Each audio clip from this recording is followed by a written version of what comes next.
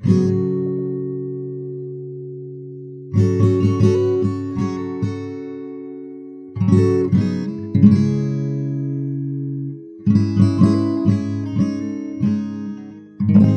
in the early days of television, I'm talking from the 50s all the way to the 70s, advertisers could expect to earn somewhere in the neighborhood of $2 for every $1 that they spent on television advertising.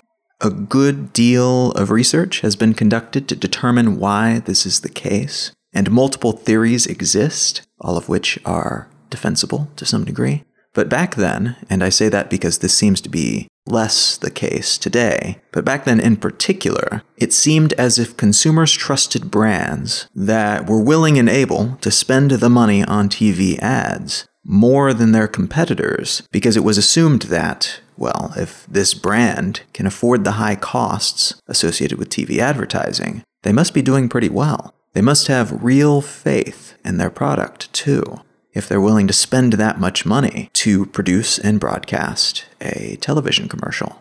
I'd probably better go with them instead of with that other brand that doesn't seem to have the same faith in what they're selling, or perhaps the same resources to invest in making a quality product. The same general concept was and is also true within financial institutions. When a bank is headquartered in a great big building with a lavish lobby filled with gilded railings and fancy carpets, they're demonstrating in a very tangible way that they're doing well. They've got money. They're demonstrating their credibility as a financially sound institution. That's apparently reassuring to people who might be considering putting their money in that bank. Fewer people, it's presumed, want to entrust a bunch of money that they want to protect to a bank that's located in a shack on a dangerous road in a bad part of town.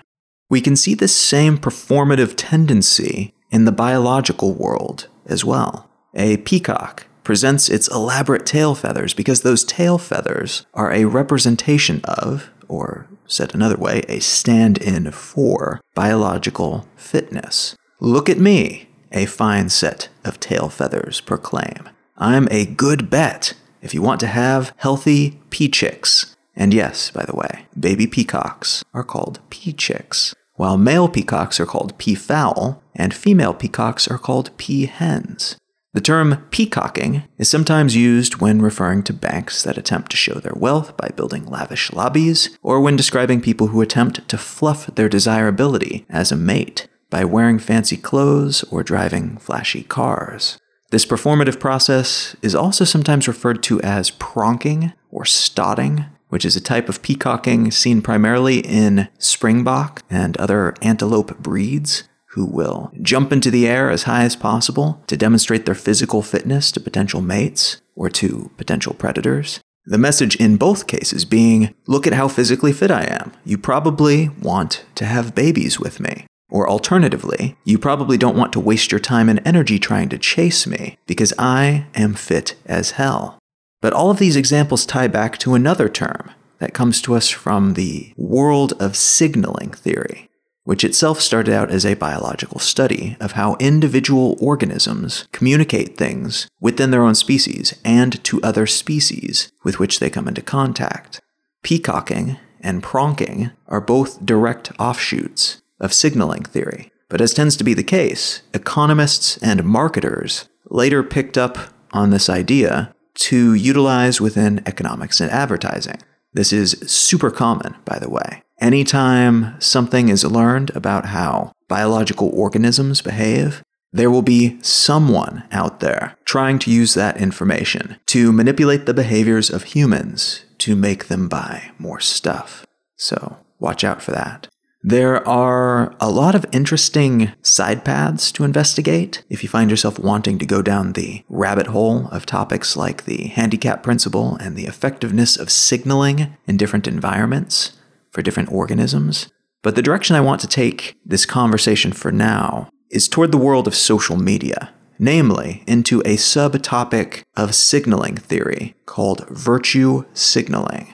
Virtue signaling, as its name implies, involves communicating your virtues sometimes to others within your tribe, your existing clique, and sometimes to the world as a whole, taking a scattershot approach, hoping that the relevant parties, whomever they might be, receive your message.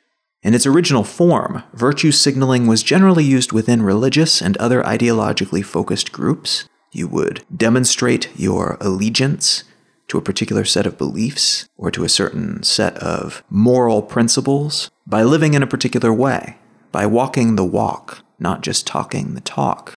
In recent years, though, the term has taken on a different, more pejorative connotation, especially online and when used by political commentators on any medium. The term virtue signaling now typically implies that the person doing the signaling is being dishonest, or at the bare minimum they're being performative, meaning they are trying to act as if they are something, or as if they believe something, but they are not what they're trying to seem to be. Or in some cases, that the person doing the signaling is doing a whole lot of talking, but not much walking. Related terms that are relevant here are slacktivism, clicktivism, and armchair revolutionary, all terms that refer to people who are willing to share and like articles that present a certain point of view, or to hold court from their recliner on topics of the day, but who are not willing to lift a finger beyond all that talking and clicking to enact the view to which they're signaling their allegiance. Another related term that's become a little bit dated, but which means roughly the same thing, is champagne socialist, which refers to people who talk a big game about how the common man needs to be taken better care of, all while living a lavish lifestyle and personally doing nothing beyond talking to help move the world in that direction. Again, this term is a little bit more specific and it isn't terribly common anymore, but it is fairly evocative all the same. Of late, the term virtue signaling has become almost a joke in online spaces, in large part because of who has been using it. In my mind, this term is taking a similar track to the current calls for freedom of speech by people who seem to think that freedom of speech means freedom from social consequences for saying truly dumb and offensive things. Some of the loudest voices shouting for free speech on Twitter, for instance, are either bots or people who tweet like bots and who alternate between posting angry racial slurs accompanied by violent threats and calls to arms to protect free speech. So in this case, the character of the people defending free speech make it more difficult for the people, myself included, who are genuinely worried about what happens when we stifle free speech in areas where open discussion is warranted. At the moment, however, it's incredibly difficult to have a rational discussion about that topic, because it's difficult for anyone who wishes to have that discussion to differentiate themselves from the bigots who are presenting superficially similar arguments everywhere you look. So this applies to virtue signaling, in that those who are using the term like a cudgel against their ideological enemies, generally it's some flavor of the so-called alt-right, using it against members of the left, but that's not exclusively the case. The people using it in this way don't seem to realize that they themselves are virtue signaling by calling out others for virtue signaling. They are signaling to their own people that they are online warriors who are willing to combat the online warriors from the other side, and in doing so, they are willing to protect their ideology from the other side's ideology. The irony here seems to be lost on most of the people flinging this term around willy-nilly, but the damage is done to it regardless. Which is a shame, because just as with free speech, I personally think that this is a discussion worth having. I think that slacktivism, or virtue signaling, or whatever you want to call it, is an important tendency to be aware of, especially when it comes to looking at our own actions and the actions of our own in-group, and figuring out if we're living in accordance with what we say we believe, or if we are just talking and posturing and not getting much done. If we are champagne socialists for whatever cause we think that we are supporting. And I'm not the only person who thinks this, who thinks that virtue signaling, as a concept, has been or is being ruined by angry trolls on the internet. Sam Bowman of the Adam Smith Institute wrote a scathing piece about how the term is being used today, calling it a misuse of a valuable term that, quote, encourages lazy thinking, end quote. David Shariat Madari from The Guardian wrote that its overuse as an ad hominem attack during political debates has turned it into a meaningless buzzword. And Tanya Gold wrote in The New Statesman that, quote, people who accuse others of virtue signaling are trying to stigmatize empathy, end quote. Interestingly, there have even been arguments that virtue signaling within a particular group can keep that group from achieving their goals.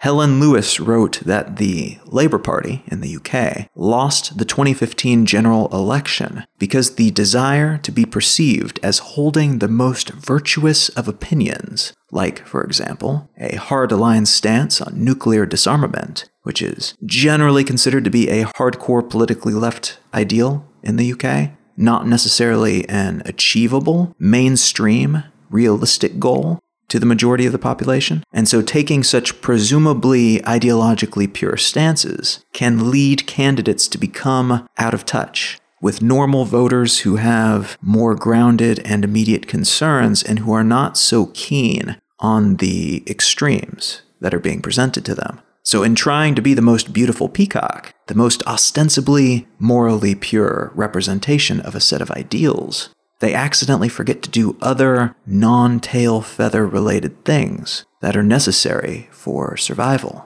It's easy to understand why things like virtue signaling have become so common in the age of always on, always accessible social networks. There's a far larger audience to perform for, and every moment of every day is an opportunity to be performative. What's more, we're often judged and ranked and scored and liked based on how pure we can be, according to whichever standards our in-group determines to be the correct standards for us at the moment. At its root, virtue signaling is about demonstrating that we as individuals adhere to and support the spread of certain norms. Things that we've decided, or rather, usually, that someone has decided for us, are good and pure and worth perpetuating. And that feeds nicely into what I want to talk about today. Norms, how they emerge, how they change, and how we perceive that change as it happens over time.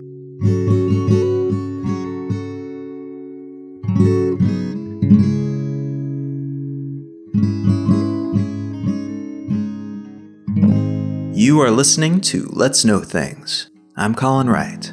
Let's Know Things is an independent, listener-supported show.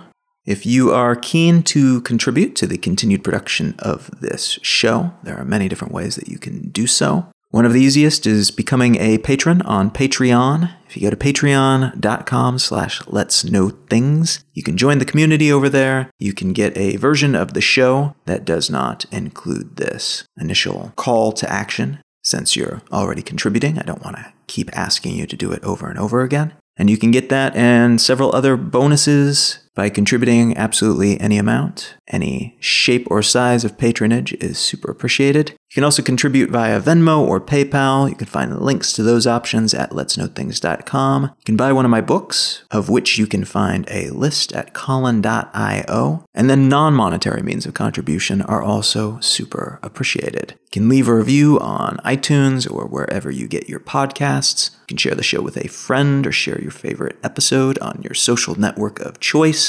A huge thanks to everyone who's contributed in some way already, and thanks in advance if you're considering doing so in the future. All right, let's get back to the show.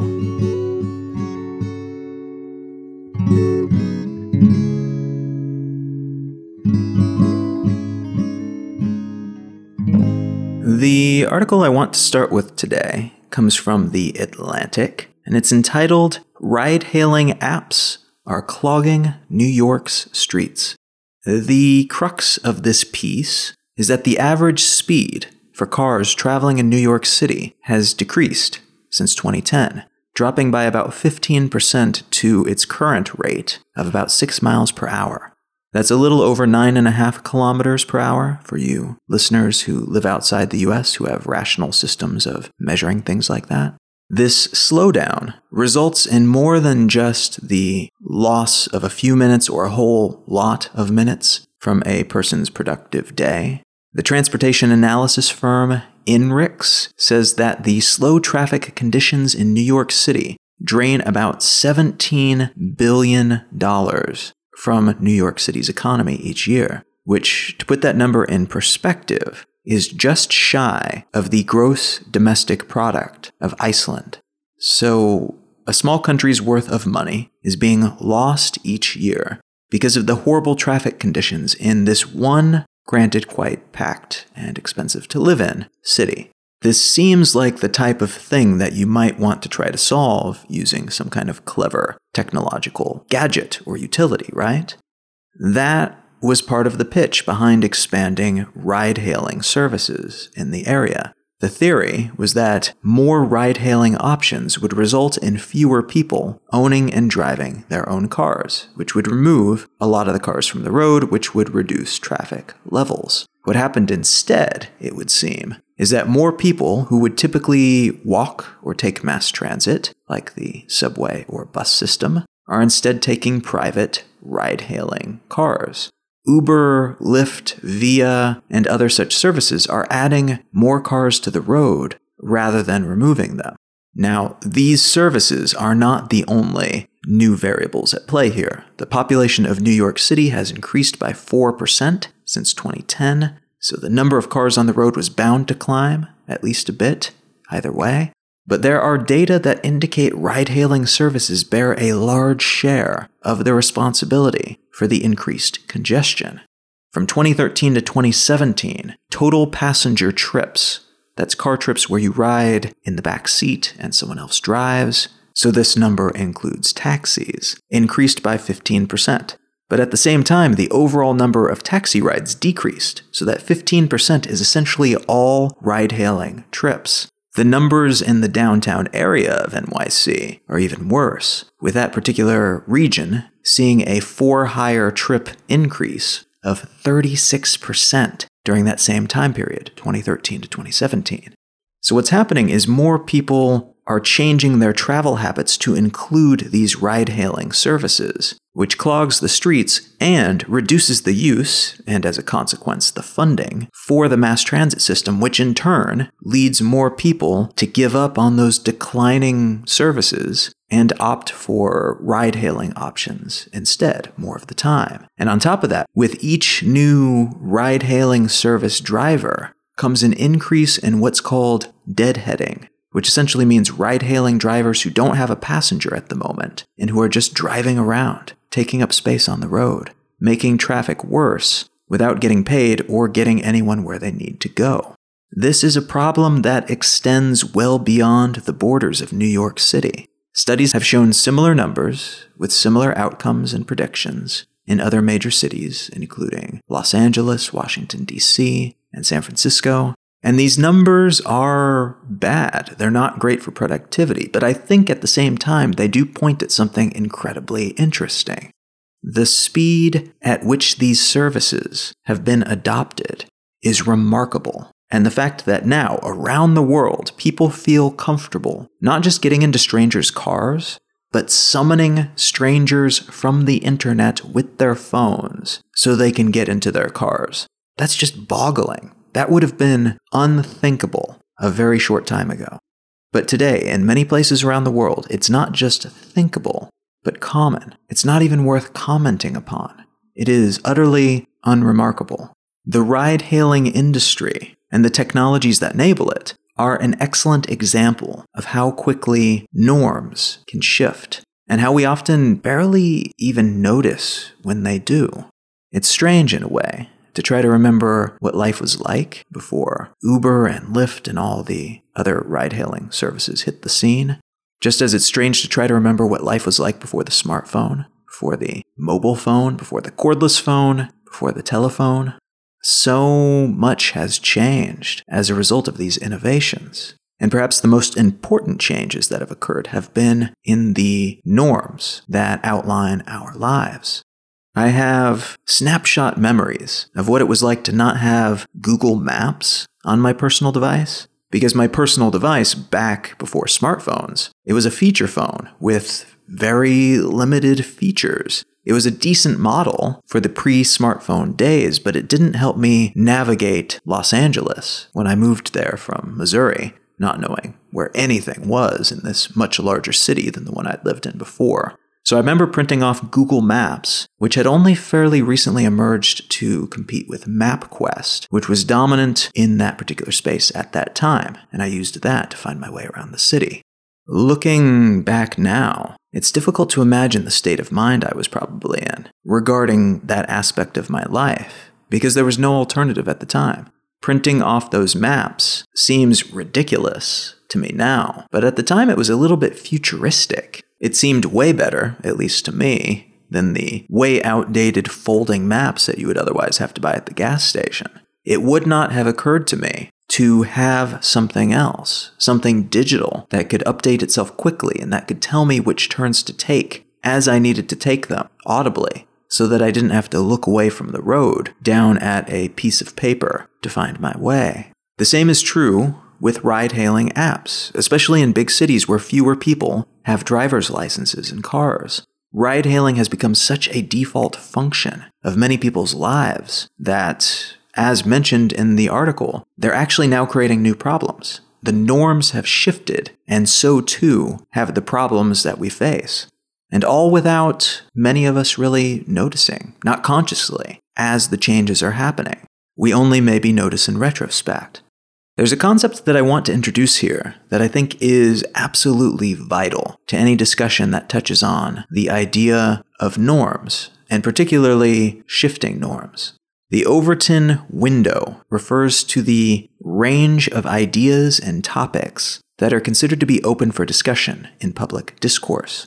This concept was originally described by Joseph P. Overton, for whom the window is named, and who defined it in terms of political viability, namely that an idea in politics might sink or elevate a candidate based on how acceptable the concept is to the voting public. For example, the concept of universal health care here in the US has, for many decades, been fairly unthinkable to the majority of the public, in part because of the general level of comfort the majority of people have enjoyed in the US these past 30 years or so, and in part because it's traditionally been framed as an un-American way of doing things. The fight with the Soviet Union from World War II onward kind of positioned the US against anything that even vaguely smelled like communism, including healthcare plans that could be labeled as socialist.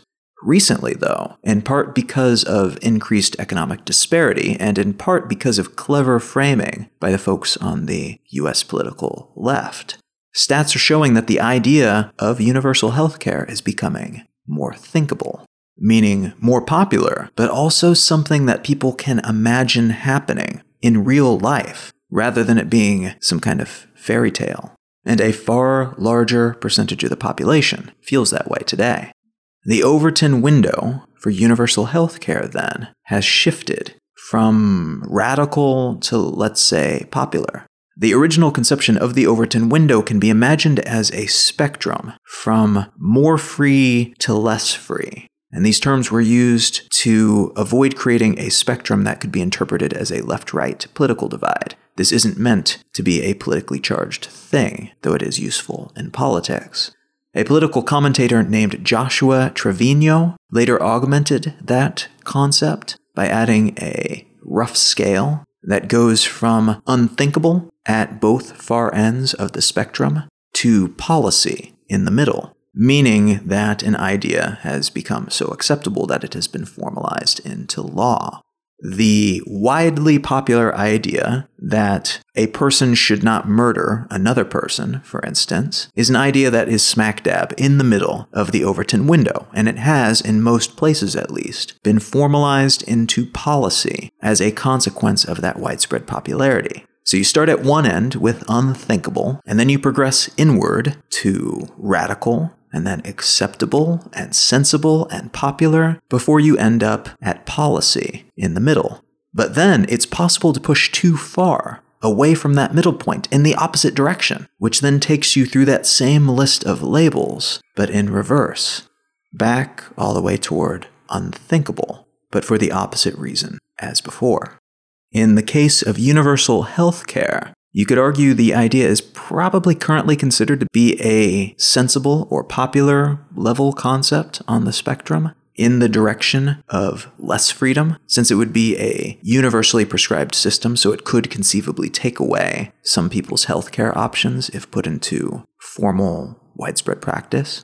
If it shifts closer to the center of the Overton window, it could eventually become policy, but it could also quite possibly be nudged back in the less freedom direction, if pitched in the wrong way or cleverly framed by the opposition as something that limits the freedoms or options the majority of people want. It could also push right past the middle toward the more freedom extreme, potentially, if it instead warped into something that, for instance, allowed people to get elective breast augmentation or other plastic surgeries on the government's dime. This is something that, in some people's minds, even those who want a strong universal healthcare system, might feel like a step too far, and which would therefore pitch the whole concept out of the policy range and into something less thinkable, and therefore less politically viable. This is a really useful concept to have at your disposal when assessing historical movements and when trying to understand what's happening in contemporary society, either politically or technologically.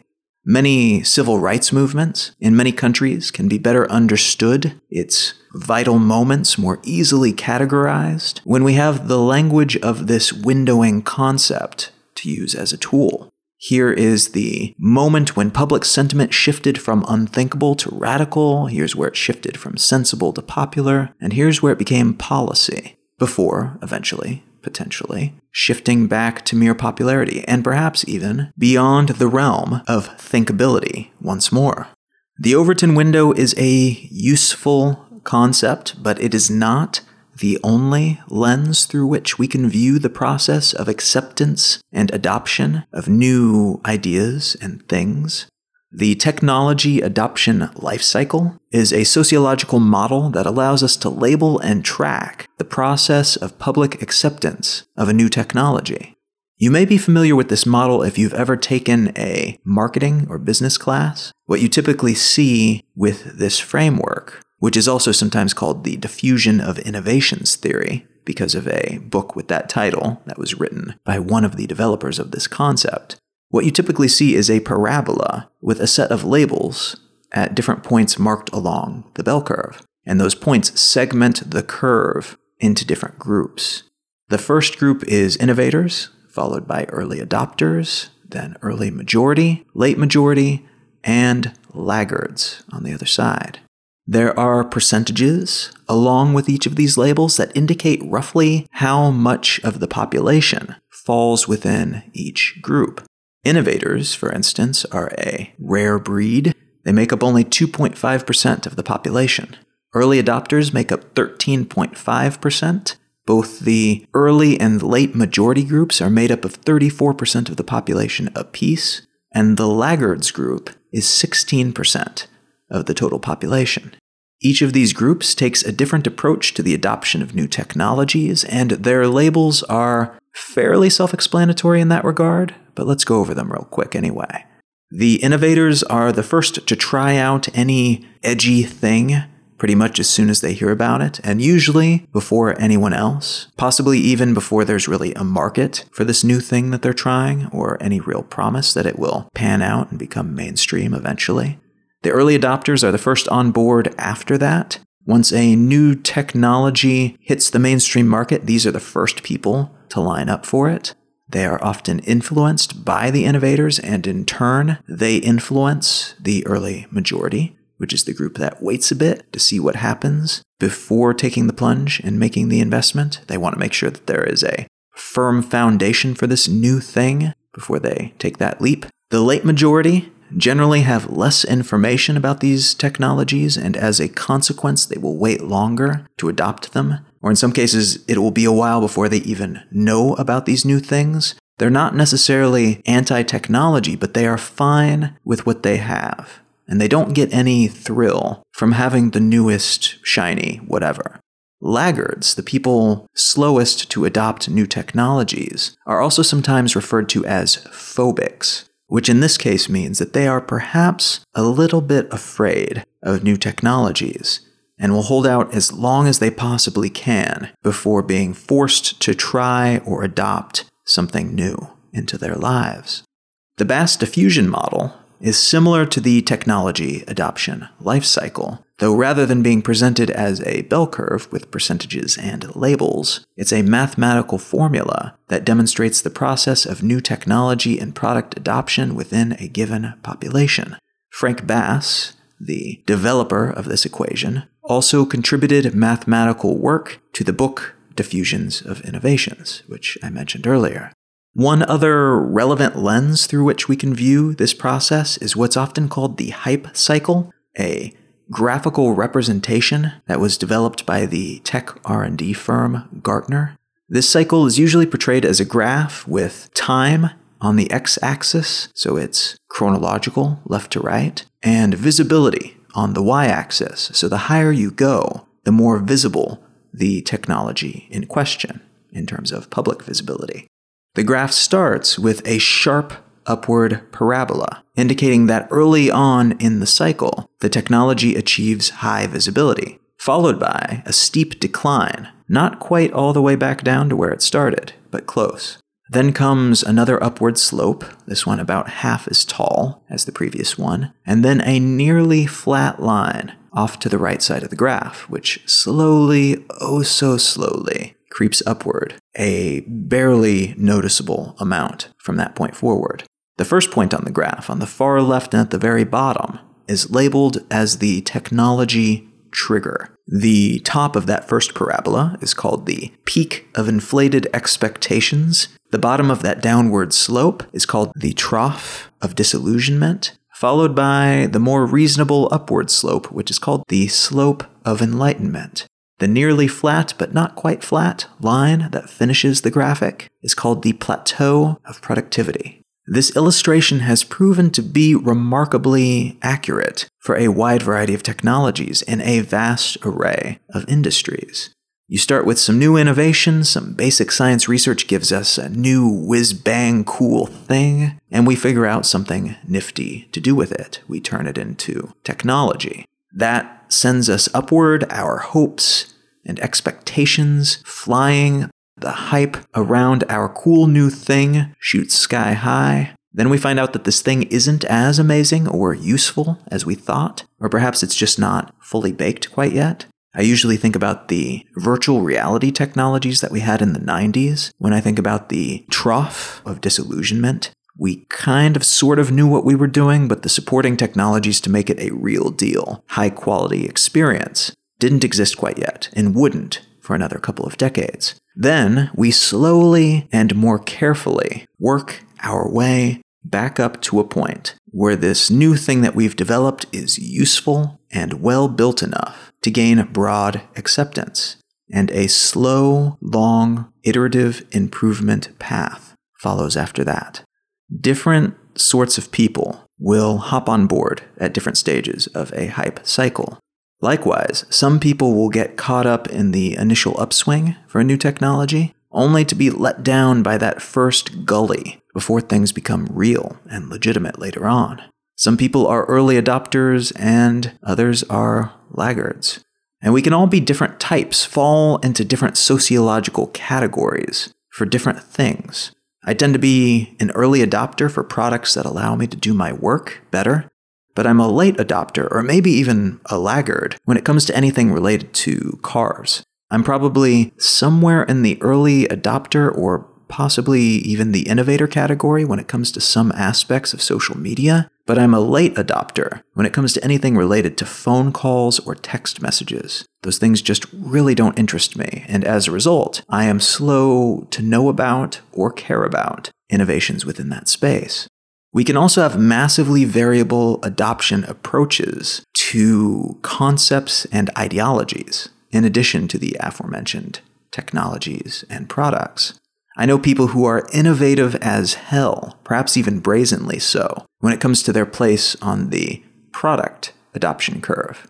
They always have the most interesting new stuff before everyone else. But some of those same people have nearly stagnant ideologies in the sense that they've never questioned what they believe and how they live their lives. Why should they change? It would never occur to them that there might be other philosophical options and points of view out there. It would never occur to them that there are adoption cycles and curves for beliefs as well, and that what they believe today was once innovative and edgy and perhaps even dangerous to the status quo, rather than being considered to be safe and secure and traditional the way that they think of it now. And that's kind of an interesting thought, isn't it? All the things we take for granted, every last aspect of human society as we know it today, was once some weird new thing that the punk kids and their innovator friends were trying out. Freedom of speech was once the skin-tight jeans of its day. National sovereignty was wireless earbuds. Agriculture was as annoying and incomprehensible to some people way back then as emoji and the lack of punctuation in text messages are to some people today. Which makes me wonder, what are we doing today on the fringes of society, in the edgiest of edgy spaces, that will someday become normal? What totally out there unthinkable philosophy will become not just thinkable, but common, maybe even policy? Which bizarre technologies will become the next Facebook? Which theoretical social structure will become the next capitalism? Which lifestyle choice will become the next married with a dog and 2 kids? Who are the intellectual and philosophical innovators today, and what are they thinking about and trying out? Which of the things that they're working on or considering will become common, widely adopted, and which will flounder, never finding an audience or purpose? Looping back around to that Atlantic article about ride-hailing services clogging the streets in New York, who could have predicted that a technology like that, which only emerged in its modern incarnation 8 years ago, in 2009, who could have predicted that its adoption cycle would be so concise, so brief? I remember reading think pieces back in 2009 and 2010 declaring that Uber was peak Silicon Valley arrogance, as if anyone but the deep-pocketed elites spending venture capital cash would download an app that summoned a private car so they could flutter around town, scooping up depreciated real estate from the real estate bubble that had popped the year before, sexting on their iPhone 3GS, a term and a phone that both came into existence that year, and probably talking about the Balloon Boy scandal, which is something that won't make any sense unless you were there, but I will link to some information about this truly stupid thing that happened in 2009 in the show notes, so you will get the joke. All of which is to say that Uber and the many ride-hailing companies that followed were anything but a sure thing. Even the people who believed in the concept couldn't be certain how long it would take to reach a substantial enough audience to keep the thing afloat. It could have run out of cash before hitting terminal velocity, which would have caused it to combust before becoming a household name. But it didn't, and as long as they manage to avoid too many more scandals in the near future, they probably won't, which will mean even more issues that we can't predict, in part because of all the external factors that are at play, like local laws, all of their competitors, direct and indirect, things like changes in the tax law, and even adjustments in healthcare policy. It's been shown that cities with Uber use fewer ambulances. All of those things, along with the latent uncertainty about new technologies, the adoption curve, and the exact shape and pace of traversing that curve, which is a massive and important unknown. These things all create new potential deviations in the path that this technology will take. And because we cannot accurately predict where the ride-hailing world will go next, all of the offshoots of the ride-hailing industry, all of the things that it touches, all of the secondary unknowns that branch off from that main trunk-like unknown, those are doubly mysterious. It may be possible to predict aspects of technological adoption with some certainty, but predicting the social consequences of those technologies, people sometimes get that type of thing correct, but rarely more than once. A lot of the people that we consider to be oracles are only oracular once or twice, and wrong all of the other times. And that's because of the sheer number and volatility of the variables involved. It's not because those predictors of things are dumb or uninformed. It's because the unknowns are countless, and because we usually know less about the knowns than we think we do as well. Which means, in turn, that our norms, the things we consider to be thinkable and acceptable and maybe even legislatable, those change quickly and seemingly without warning. It's not just technologies like ride-hailing apps that pop up out of nowhere. It's problems like increased traffic congestion from all these ride-hailing app-funded cars that are now on the road because of the specific way and the specific price point at which these services operate. New norms have replaced the old norms. As a result, another norm, that of increased traffic all the time, has replaced the old norm of less bad traffic. And we can see these changes in norms everywhere we look. I remember when I left LA to start traveling full-time back in 2009, online dating was still a really weird, niche sort of thing. My girlfriend at the time and I met online, and we usually told people that we met at the gym when people would ask, because online dating was broadly considered to be mildly unsavory, or even pathetic. The idea of having to go online to find someone to date. The perception in that space has changed dramatically in the years between then and now. I have to think pretty hard to come up with the name of a friend who met their last partner at a bar or through an introduction from a friend. Even folks who are on college campuses, which were previously one of the top places to meet a match, will now often meet other people from their campus through a dating app. And as a result of the popularity of these services, which is no doubt in part due to the relatively recent ubiquity of smartphones and in part due to an improvement in their services, online dating is now more normal and even more legitimate in some people's minds than meeting somewhere else. Now, I have lived in places, both inside the US and in other countries, where both online dating and the idea of getting into a stranger's car because an app on your phone told you to, those things are not quite as common or socially acceptable. In some cases, this is because other conflicting norms exist, ones that will be trickier to dislodge because they're more convenient or relevant to local needs, or because they're more entrenched in tradition. And in some cases, it's because the local approach to new technologies and services and norms, on average, are more on the late adopter or even laggard side of the adoption curve. The possible benefits, as they understand them at least, are just not valuable enough to give up what they've already got. Which brings me to the final point that I want to make here. Because norm adjustments spread at an irregular and uneven rate, the changes that occur in societies as a result of those adjustments are a substantial cause of inequality. Now, they certainly aren't the only cause, and in most cases, they aren't even an intentional cause. Very few entrepreneurs start a new business to hurt people who take mass transit or to ridicule those who go to bars in the hope of meeting someone that they can date. But changes in general attitudes can be byproducts of what their businesses introduce into the world nonetheless. Our personal and our societal Overton windows are constantly being shifted around us, and we generally fail to notice when it happens, except perhaps through post-facto assessment. It's easy to look, now, years later, at all the changes that have resulted from the introduction and widespread adoption of the smartphone, and to pinpoint the many little things that eventually aggregated into big things as a result of that change. But few of us would have noticed all of these small things at the time, much less put them together in the way they eventually came together, and thought of them as particularly meaningful.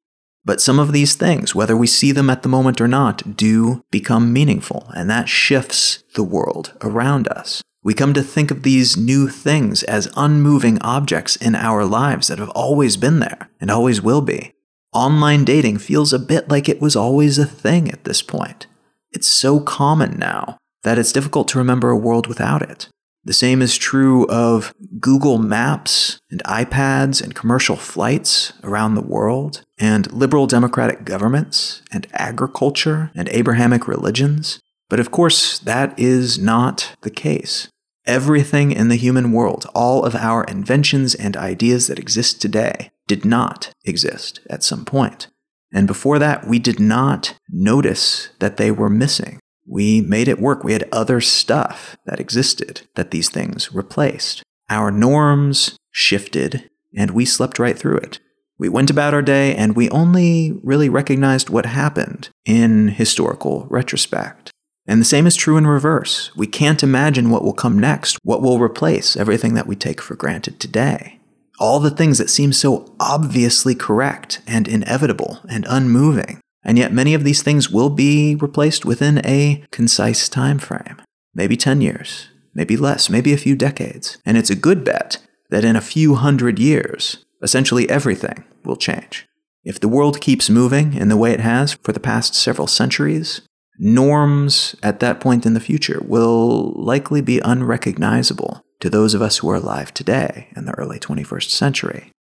We can't know for certain what happens next, but we can pay attention and we can try our best to notice these adjustments, these changes in norms as they happen in the world around us and inside ourselves, our perception of them. And we can use this wider, more expansive lens to give us a clearer view, a broader perspective, a greater, richer understanding, so that we have a better sense of what we can do today to make now a better and more valuable experience for ourselves and for those who are living this moment with this set of norms alongside us.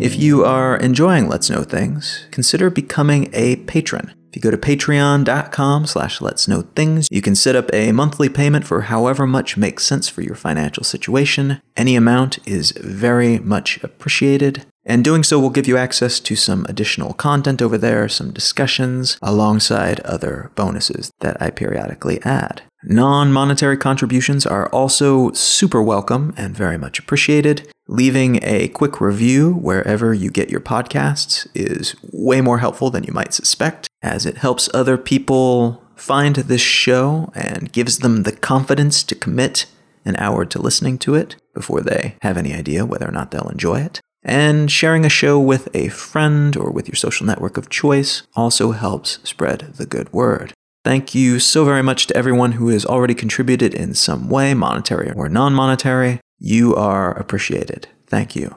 Instead of recommending a book today, I actually would like to recommend a website. Well, it's a page on a website that is itself a collection of links to other websites.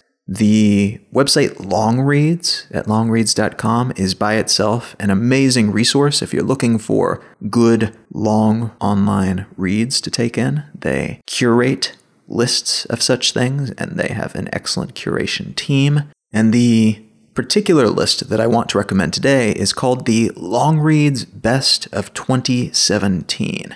Which I will link to in the show notes, but you can also just Google search for it, and you shouldn't have any trouble finding it. Longreads Best of 2017. There is just some incredible work on this list, and several of them I had already read throughout the year, but I enjoyed rereading them. I took several hours the other day just working my way through this list. There was some incredible writing produced and published in 2017. And this list brings in all different genres, all different types of writing, all different types of authors from all different types of publications. So if you're looking for a delightful rabbit hole to climb down and looking to lose a whole bunch of time today, I highly recommend checking it out. That's Longreads Best of 2017 list, which you can find by Googling it or popping on over to longreads.com. You can find out more about me and my work at Colin.io. You can find my blog at exilelifestyle.com, and you can find the show notes for this episode and every episode of this podcast at letsknowthings.com. Feel free to reach out and say howdy on social media. I am Colin Wright on Facebook and at Colin is my name on YouTube and Instagram and Twitter and pretty much everywhere else. Thank you so much for listening. I am Colin Wright, and I will talk to you again next week.